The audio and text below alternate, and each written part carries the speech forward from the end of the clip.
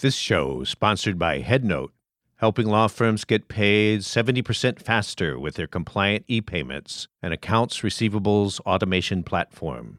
Learn how to get paid quicker and more efficiently at headnote.com. Welcome to the Modern Law Library. I'm your host, the ABA Journal's Lee Rawls, and today I'm speaking with Steph Cha, author of the novel Your House Will Pay. Steph, thanks so much for joining us. Well, thank you so much for having me. So it's been a while since we've had a novel on the show, and I wanted to bring you in to talk about your book. Could you please give us a brief description of how you came to write it and broadly what the setting is? So this book is loosely based on a real killing that happened in 1991 in Los Angeles that was a major flashpoint for existing tensions between Blacks and Koreans in Los Angeles. There was this situation where Korean immigrants ran a large percentage of the businesses in South Central LA and served a mostly Black population, and there was a lot of resentment between those communities. You know, the Koreans none of them lived there, and there was suspicion of the locals. They often didn't hire them. There were kind of cultural miscues, and it all culminated in this shooting of a young Black teenager by a Korean liquor store owner who was then convicted of voluntary manslaughter but sentenced to no jail time. And this was seen as one of the secondary causes of the LA uprising or LA riots in response to the 1992 decision to acquit the police officers who beat Rodney King. And it's also credited with causing the disproportionate amount of damage to Korean businesses in the ensuing rioting. So can you tell us a little bit about your background? Are you from Los Angeles? I am. I grew up in LA, but I'll add the caveat that I was born in 1986, so I was a child when all of this was happening. And I also grew up in the San Fernando Valley, which was very suburban, and I had no awareness of any of this going on at the time. So I grew up in LA, and I kind of grew up understanding some of this history in a vague way, but a lot of it was stuff that I discovered as an adult, or that I really got into thinking about in a particularly focused way, I guess. So it's interesting to hear you say that, because as I was reading the book, I was actually 10 and 11 when this was happening, and I was growing up in central Illinois, so I was far away from Los Angeles. And some of my memories were very, very vague. I remembered, of course, the Rodney King beating, but I had no idea that 63 people died in this time period, and that was pretty shocking to me. You open up the novel by introducing one of the two main characters. Could you talk about the two main characters and how you came to choose those two viewpoints to go forward with in Your House Will Pay? Yeah, so Sean, who's the first protagonist that we meet, he is the younger brother of basically my stand-in for Latasha Harlins, who was the victim in that 1991 shooting. So Sean is now an adult man in his early 40s who has lost his sister in this very public and tragic way almost 30 years ago. And he has kind of put his life together in a pretty stable way after having it derail, largely because of what happened to his family. And then the other protagonist is Grace, who is a young Korean American woman. She's 27 years old, and she finds out in present day that her mother was the shooter in this case. And so these two families are connected by this tragic, terrible crime and history, and are forced to reckon with each other in present day. One of the contrasts between the two that I found so striking was that Sean really had his childhood ripped away from him by a whole series of events. And Grace seems like she's in almost an enforced childlike state. She is 27 or 28. She has graduated from pharmacy school, but she still lives at home, in contrast to her sister, who left the family so completely that there's a bit of an estrangement there. When you were writing, were you thinking much about that, about contrasting those experiences, and then how do these two people ever relate?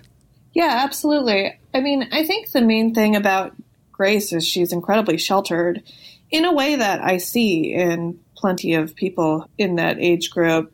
I think especially like Korean American kids. I think this is true of a lot of immigrant groups, not just Koreans, but like Korean American kids who are unmarried and who live near their parents often end up moving in with their parents, at least in LA. I mean, I moved in with my parents after law school for a year when I was kind of figuring some stuff out, and it's more accepted and normal than like in non-immigrant families, I feel like. And it just kind of goes hand in hand with this sheltered mindset that you can maintain if nothing has really touched you directly. And so I wanted to contrast that state of being with Sean's, which is, you know, he might not necessarily want to engage in the muck of politics or anything like that either, but for him, it's not that he's sheltered, it's that he's been overexposed and that he's exhausted by it. So that's kind of the main contrast between those two characters. I mean, there are others, but that's a thematic one. Now, you mentioned getting involved in politics, and there are kind of, for me, reading this, two characters who really embody that in sort of both families. One is Aunt Sheila, Sean's aunt, and the other one is Miriam, who is Grace's older sister. You based Aunt Sheila off a real human being too, correct? Could you talk a little bit about that? Yeah, Aunt Sheila is actually the only character in this book who is based pretty explicitly on a real person. As in, I borrowed some characteristics from this person and I consciously paid homage to her. She's based on Denise Harlins, loosely based on her, who was the aunt of Latasha Harlins. She passed away at the end of 2018, but she's somebody who became an activist after her niece was murdered. And she spent a lot of her life keeping not only her niece's name alive, but also doing advocacy for other child victims. And, you know, she became kind of this visible activist figure in Los Angeles, in LA politics. And I just always found her pretty admirable and just so like hardworking in this crusade to keep this memory alive when people are so willing to forget your loved ones. So she is somebody who, when I brought her into this story, helped me really figure out a lot of things about how it was going to work. You know, particularly, she kind of clashes with Sean, and I have sympathy for both of them. But yeah, so she was based on Denise Harlins. Did you ever have an opportunity to meet Denise? No, and I fully intended to meet her. She died young. I think she was in her 50s, maybe her early 60s. I had seen her speak once at the California African American Museum at a kind of large panel event, and I didn't want to go up and introduce myself, but I had found her Facebook and I was trying to contact her. I was trying to look for an email address, and then she passed away. But I always wanted to meet her. Mm-hmm. And she, to me, kind of represents an earlier generation and the way the earlier generation attempted to advocate and protest. And to me, Miriam is this next generation. Now she's, in her 30s, so she's not like one of the very courageous teenagers we see being advocates today. But really, it is a little bit of a different world, and you describe some of those protests. Could you talk a little bit about Miriam and how you came to form her character? Miriam has a lot of me in her, and which is why sometimes I make a lot of fun of her. Other than also the fact that she's mostly described from her sister's point of view, and her sister kind of rolls her eyes at her. But Miriam is somebody who is politically very conscious, and I think her heart is in the right place a lot of time. But she's somebody who's largely unaffected by a lot of the issues that she cares about. She is a writer who lives in Silver Lake. She lives with a wealthy boyfriend who's white, and so she kind of represents this sort of low stakes activism, I guess I would put it, where she does kind of what she feels like she can do. And I think so many people who are kind of active on social media and who pay attention to the disaster of current events end up in this position. And I have a lot of sympathy for it. I also find it a little bit of a ridiculous, privileged position, you know, when you're living on the coast and a lot of these things don't affect you. But like, it's one that I understand.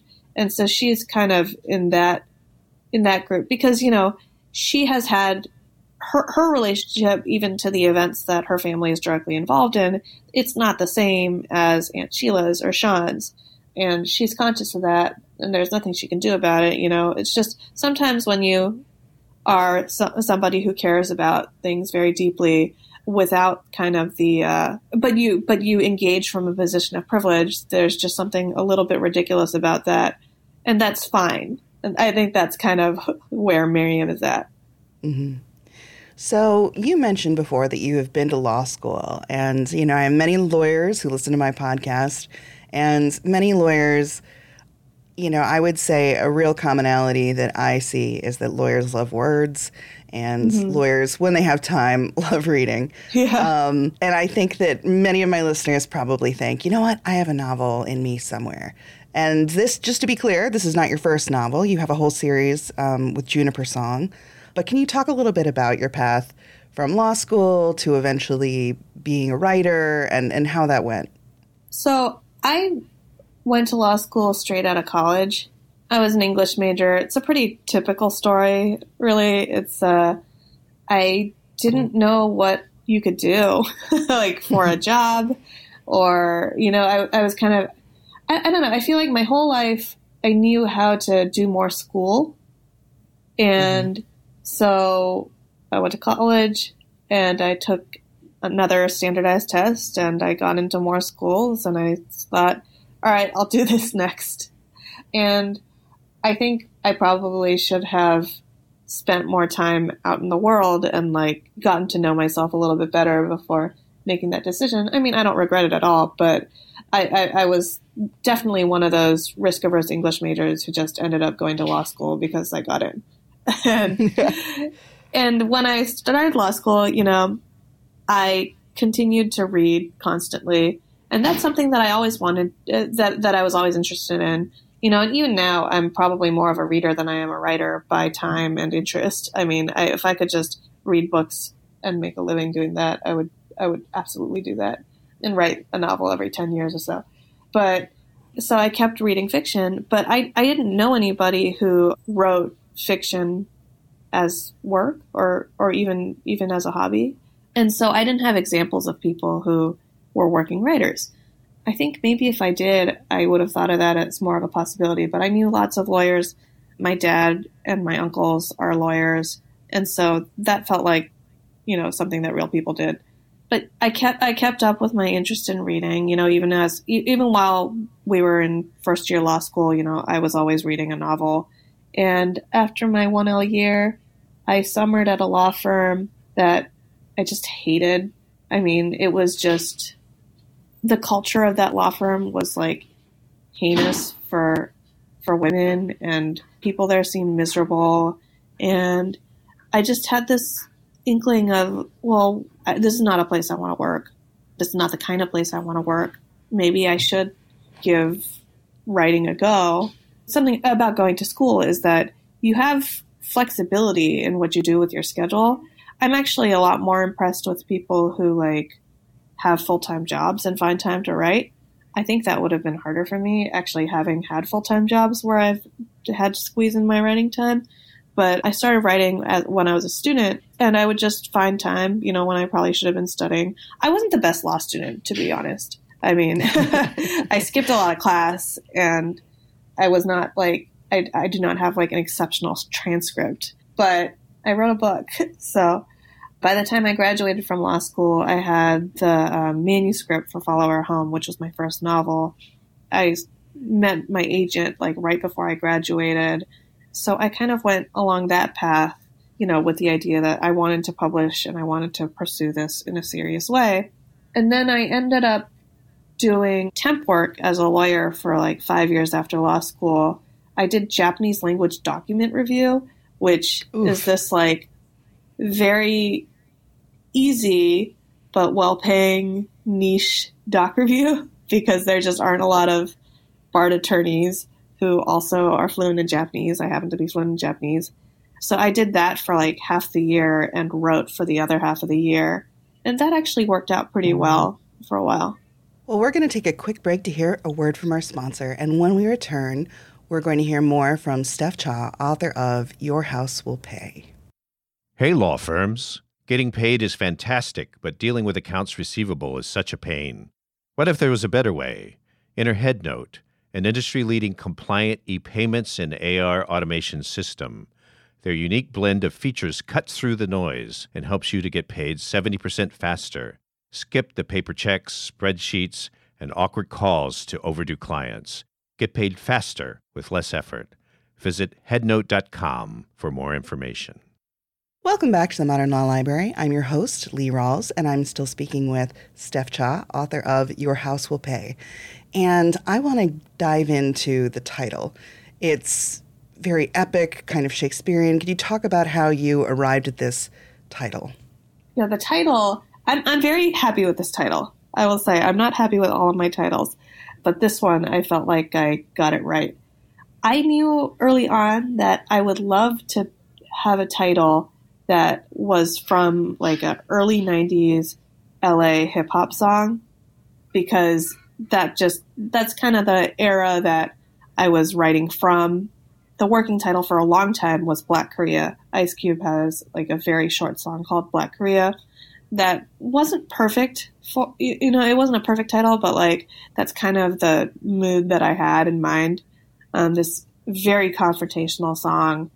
And I was told by my editor agent, like, you can't really call it Black Korea. And it wasn't really perfectly apt anyway.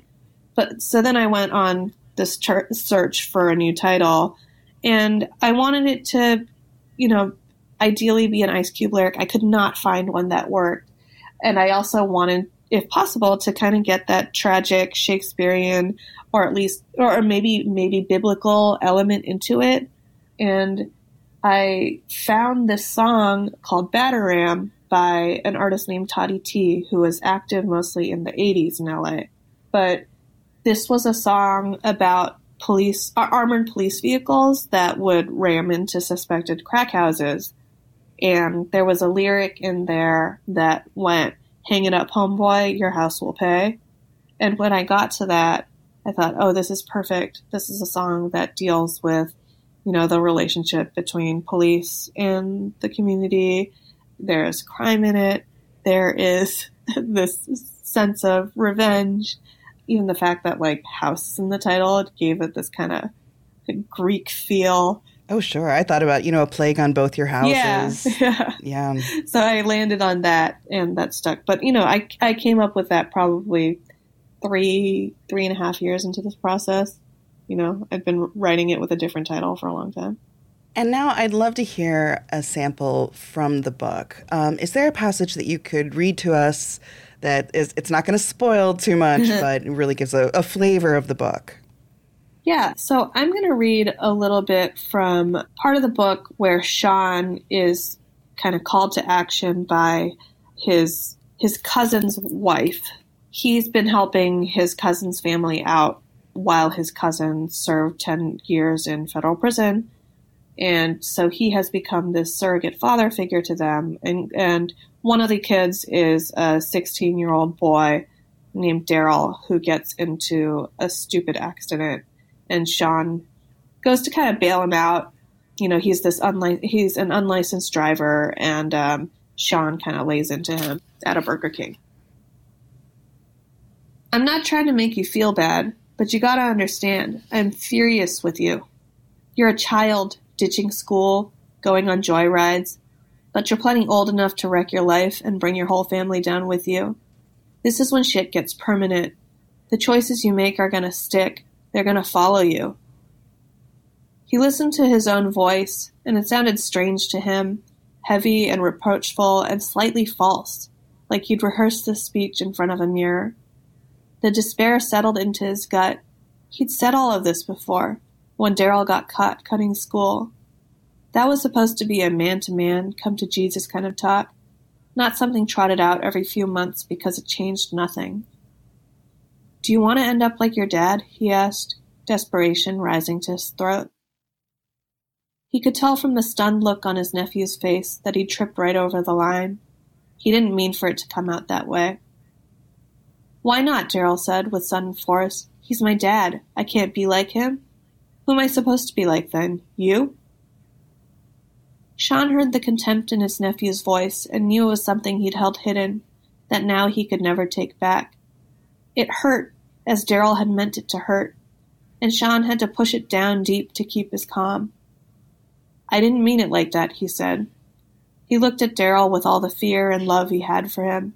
There was so much he almost shook with it. "I don't want you to be like me either. I want your life to be better than both of ours."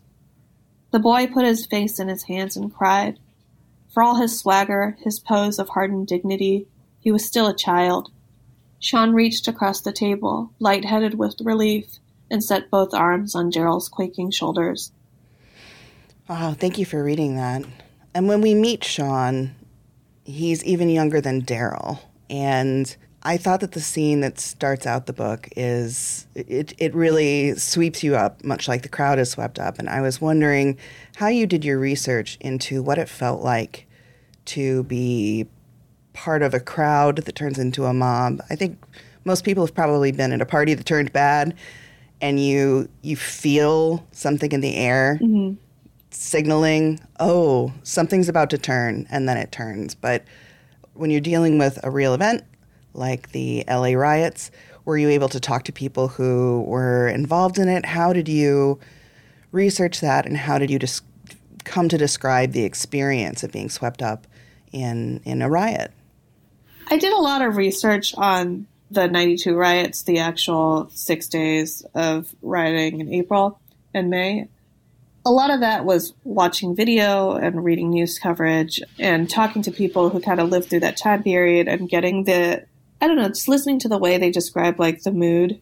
But, I knew that because a lot of this book was going to be emanating from the LA uprising, that I wanted it to have this feeling of being kind of bookended by frenzy. And a friend of mine who knew that I was working on this book in like very early stages, he offered to talk to me when I was doing research for it because he went to Latasha Harlins' high school. And he grew up in LA in that same time period.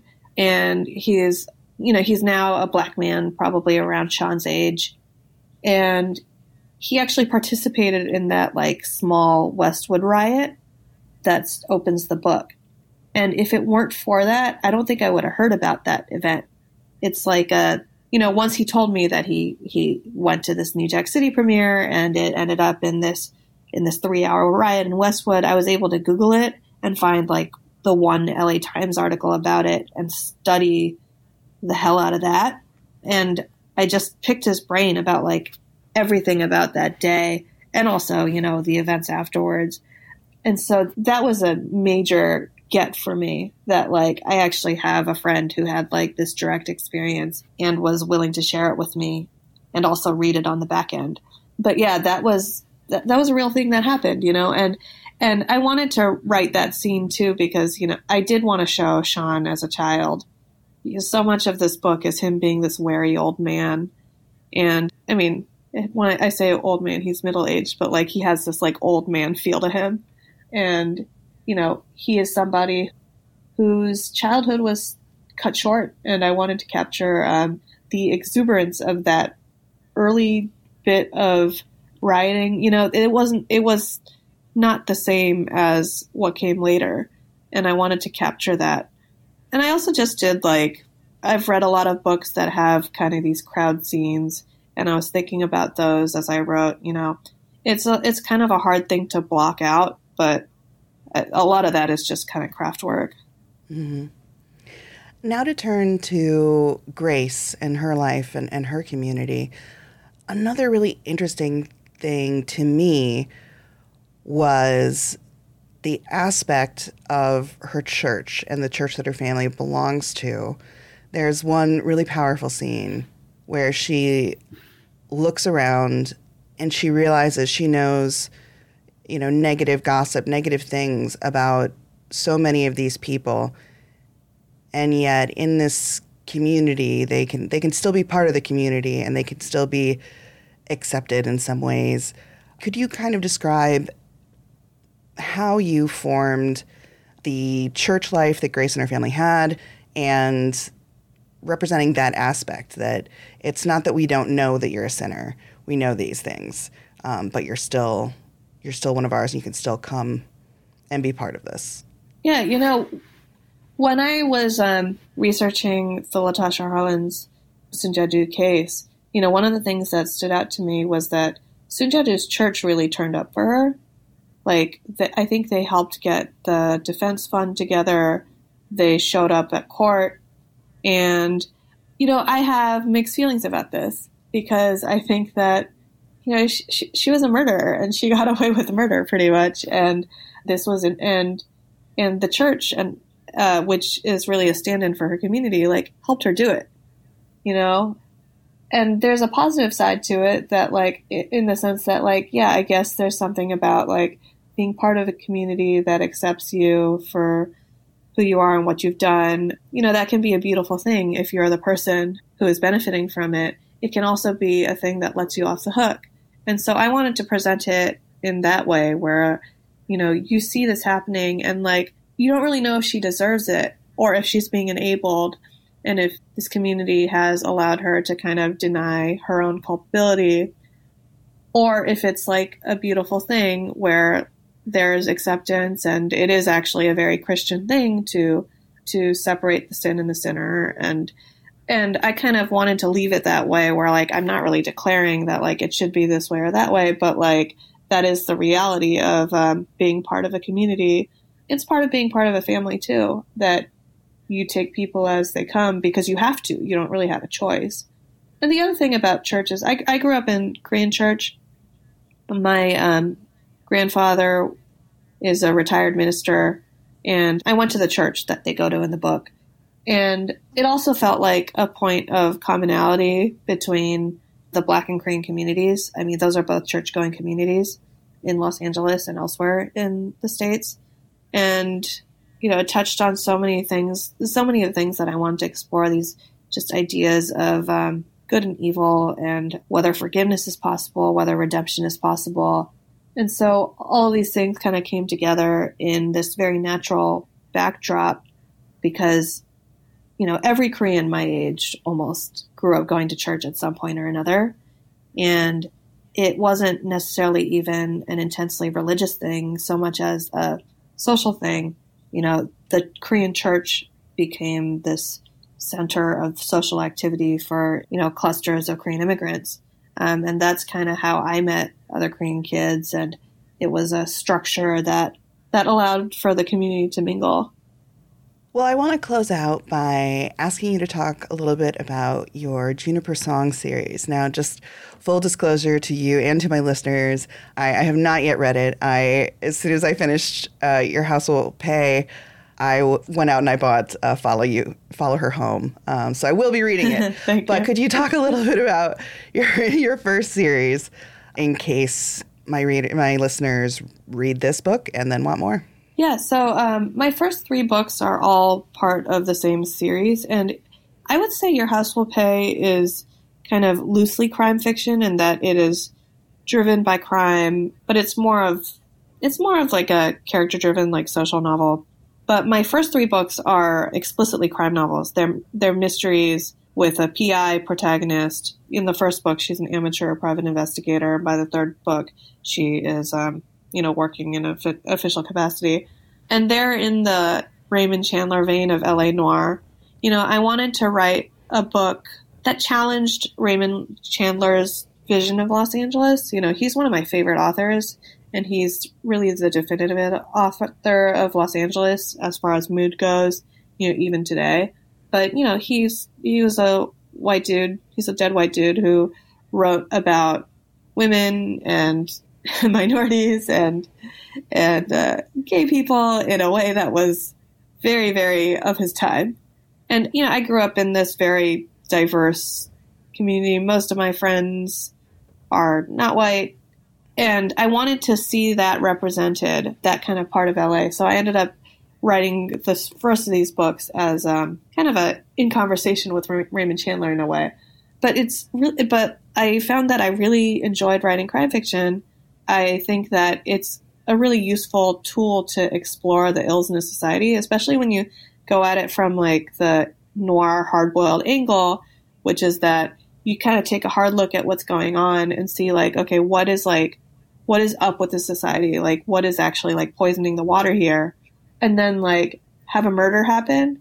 It can really distill some of the broader cultural anxieties that affect, people who commit violence and who are subject to violence. And so I wrote these 3 books that kind of do that in the genre vein where somebody dies and you kind of have to follow along to see why somebody would be pushed to the point where they take somebody else's life. And that's just such a fundamental question to me. What causes people to harm other people? And that really, it interests me that you say that and you frame it that way, because I think about the rise of true crime podcasts. That's really, seems like a public fixation. And of course, we've always been interested in, unsolved mysteries and FBI's Most Wanted. But I wonder if there's a connection there between current societal unrest and confusion and desire for things to be made simple and plain. Yeah, and I think, like, when you really look into it, like, the kind of true crime fiction that appeals to me is the stuff that, like, really gets into the broader issues, I'm less interested in, like, why Sicko A does Sicko A things than I am in, like, why do, like, people treat each other this way? People who, in other circumstances, might be ordinary, law-abiding people who are not out to hurt anyone else. What is it about the messaging in our society that makes it okay, for example, for men to hurt women, or for there to be like right-wing violence, or, there are just all these kinds of, most crime in America, when you look at it, it just doesn't exist in a vacuum. And who hurts who often ends up reflecting some of the prejudices and resentments that are like constantly simmering in our society that like don't usually boil over into violence. But when it does, it's often telling, and it's often at those collision points between groups. I find those breaks pretty fascinating. Well, Steph, I want to thank you so much for joining us for this episode of the Modern Law Library. We've been talking about Your House Will Pay by Steph Cha. And if my listeners are interested in reaching out, buying the book, finding out more, I will note it is available on audiobook. Where can they go? How could they do that? It is pretty widely available. I always suggest that people go to their favorite local bookstore, but it's available anywhere that you want to get books. And the audiobook is also widely available. And it's also an ebook and hardcover. And your website is stephcha.com. I want to thank all of my listeners for joining us for this episode of the Modern Law Library. If you enjoyed this podcast, please rate, review, and subscribe on your favorite podcast listening service.